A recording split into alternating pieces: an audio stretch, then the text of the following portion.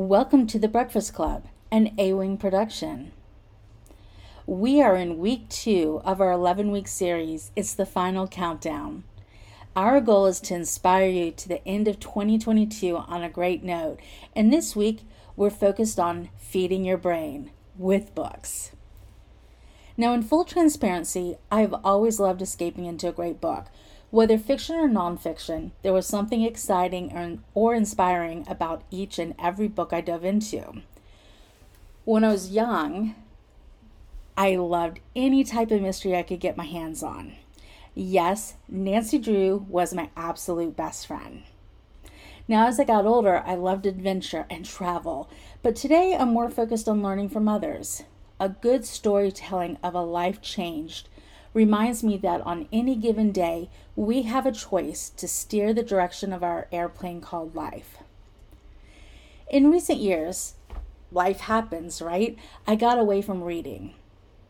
I listened to audiobooks, I did read news clips and articles, but I forgot how great it felt to have a book in my hands.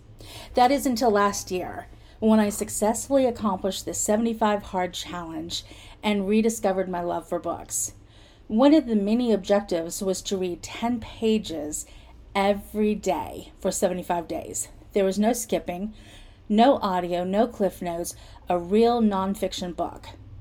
Something to gain inspiration from or gain new knowledge. Now keep in mind, this was, or so I thought, a physical challenge.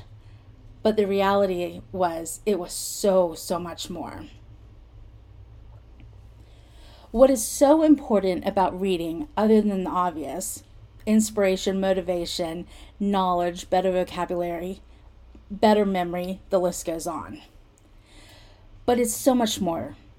Reading helps reduce stress, improves focus, helps with the ever-important quality of sleep.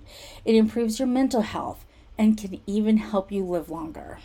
So my challenge to you for the rest of 2022 is to choose at least one book, a real book, and read 10 pages every day. This is your time to break away and get lost in something amazing for just a few minutes a day.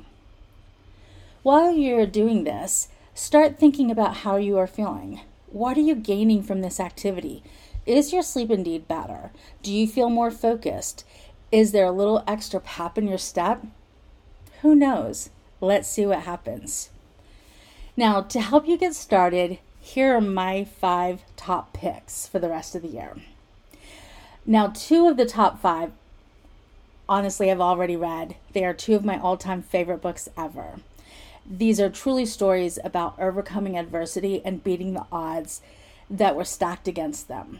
The first one, Can't Hurt Me. Master Your Mind and Define the Odds by David Goggins. Now, there is a new version that does not have all the swearing David is vastly known for, but I love him and will take him anyway. He's amazing.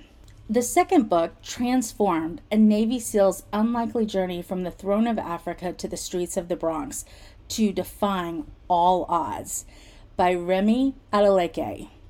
Fabulous book, and another Navy SEAL just like David Goggins. I promise you won't miss a beat in these books. So good.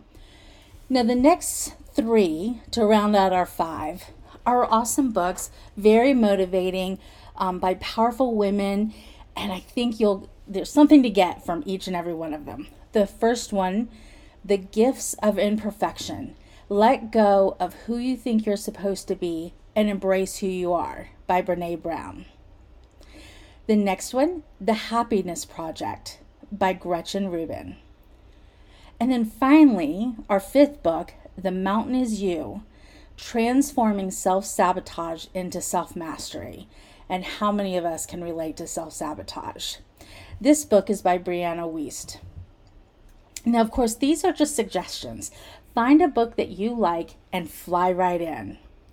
Now, I'm going to read 2 of these books, The Mountain Is You and The Gifts of Imperfection. I'll let you know what I think. Remember, this is your time. Just a few moments a day is all it takes to help you grow exponentially. Until next week, have fun, be safe, and most importantly, be inspired.